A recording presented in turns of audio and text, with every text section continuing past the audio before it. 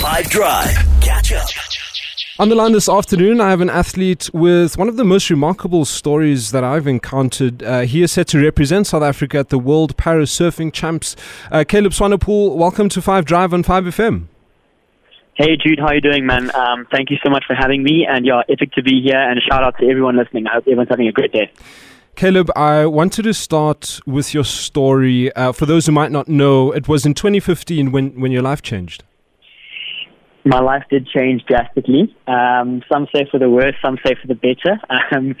My family still give me a hard time about the fact that I'm I'm still around sometimes. 2015, 27th of June, I was body surfing with my brothers at a place called Buffalo Bay. So I wasn't surfing, I wasn't bodyboarding. We were standing we were out in pretty deep water, so we couldn't stand, but had beautiful conditions the whole week. And on the fateful day that I went into the water, there was a great white shark in the water. And when people hear great white shark and shark attack, it's very seldom does someone actually survive. But my whole right leg was taken off above the knee. I was looking for a wave to catch, and I saw a great white on the water, turned around, started swimming towards the beach, and next thing I knew, I was wrestling a shark and came out second best with one leg less. But miracles happened that day. Jude, my brother swam back towards me. He helped me get to swim towards the beach. And the other miracle that happened was my femoral artery, which is the main artery in your leg, that actually went into spasm, which is also a miracle. Otherwise, I would have bled to death in the sea, and I wouldn't even have made it out of the water. So, Sure. It's definitely been an interesting journey and an adventure since that day in 2015, and 7 years. Sometimes feels like it was just the other day. It's one of the things I try and follow is just to live life one day at a time and really make the most of each and every day. And grateful to still be here today.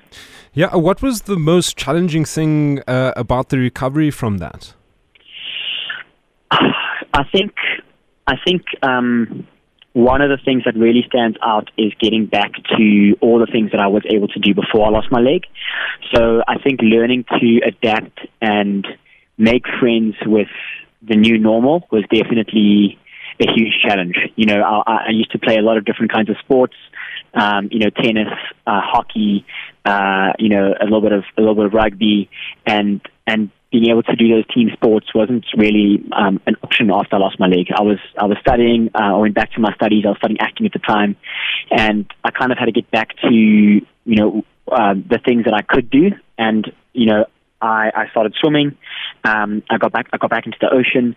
So just learning to be okay with not being able to do everything. It's still a challenge today, but something that I kind of remind myself you have to be kind to yourself sometimes, and if you hard on yourself sometimes you don't actually move forward. So definitely adapting to a new normal from a physical perspective.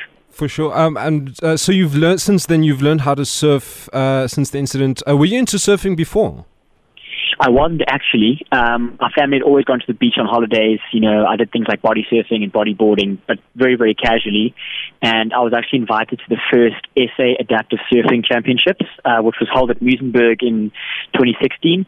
And I kind of set it as a goal to learn to surf with one leg, which was definitely an interesting challenge and still is today. But it's been an unbelievable experience, in terms of the community, the surfing community. My coach, Tasha Mentasti, who's really helped me get onto a board and learn to find ways to still challenge myself. I was never a surfer before I lost my leg, so it's kind of strange that I spend more time in the ocean now than I did before my shark attack. Tash is a beautiful human being. I'm glad that you guys are working together. So years down the line, you're now selected to represent the country. How did that come about? So, one thing leads to another. The SA para-surfing community is a small community, and when you're part of a small community, you obviously get invited to different things. And so, if you qualify for the South African para-surfing team, you get an entry into the World Adaptive Surfing Champs, which is in California in December. And, I never thought that I'd have an opportunity to represent my country. And this has been an opportunity to wear the green and gold, to be a Springbok, and to set an awesome challenge of competing internationally. So it's just naturally followed from spending more time in the water and being part of that community. And it's such a privilege to sing your anthem and to wave your flag in another country and to bring back hopefully some medals, but also just make your country proud. And Caleb, with most sports that aren't the big ones, athletes usually are self-funded. Is there any way people can help you out, help you get to California? Yes, definitely. Thank you for asking, Jude. So I'm teaming up with Match Kits. They are a crowdfunding platform specifically designed to support athletes. And what's been quite amazing is recently, a big sponsor's come on board, Beko. They a big appliance brand, global appliance brand, and they've really kind of aligned with my values to really protect the ocean and to push for sustainable living. So just want to give them a huge shout out and thank them for all their support. And if anyone is listening and wants to get involved and wants to support me, they can go to my Instagram page, which is just Caleb Swanepoel. You'll see me there. Look for the guy with one leg.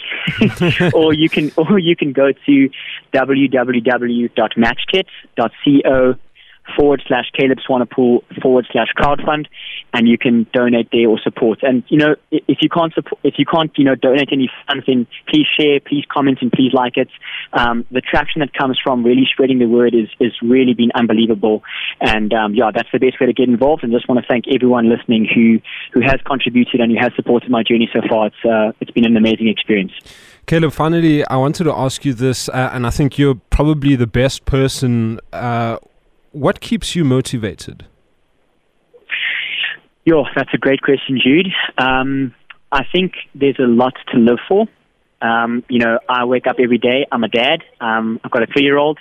I've got a family that cares about me. I've got people in my life that look up to me and that I look up to, and I've got opportunities. So I think, to wake up every day and to know that there's things that I can do, there's things that I'm making an impact in and for, and there's things to live for. I think that's really what keeps me going. Obviously, there's days that are really, really challenging sometimes.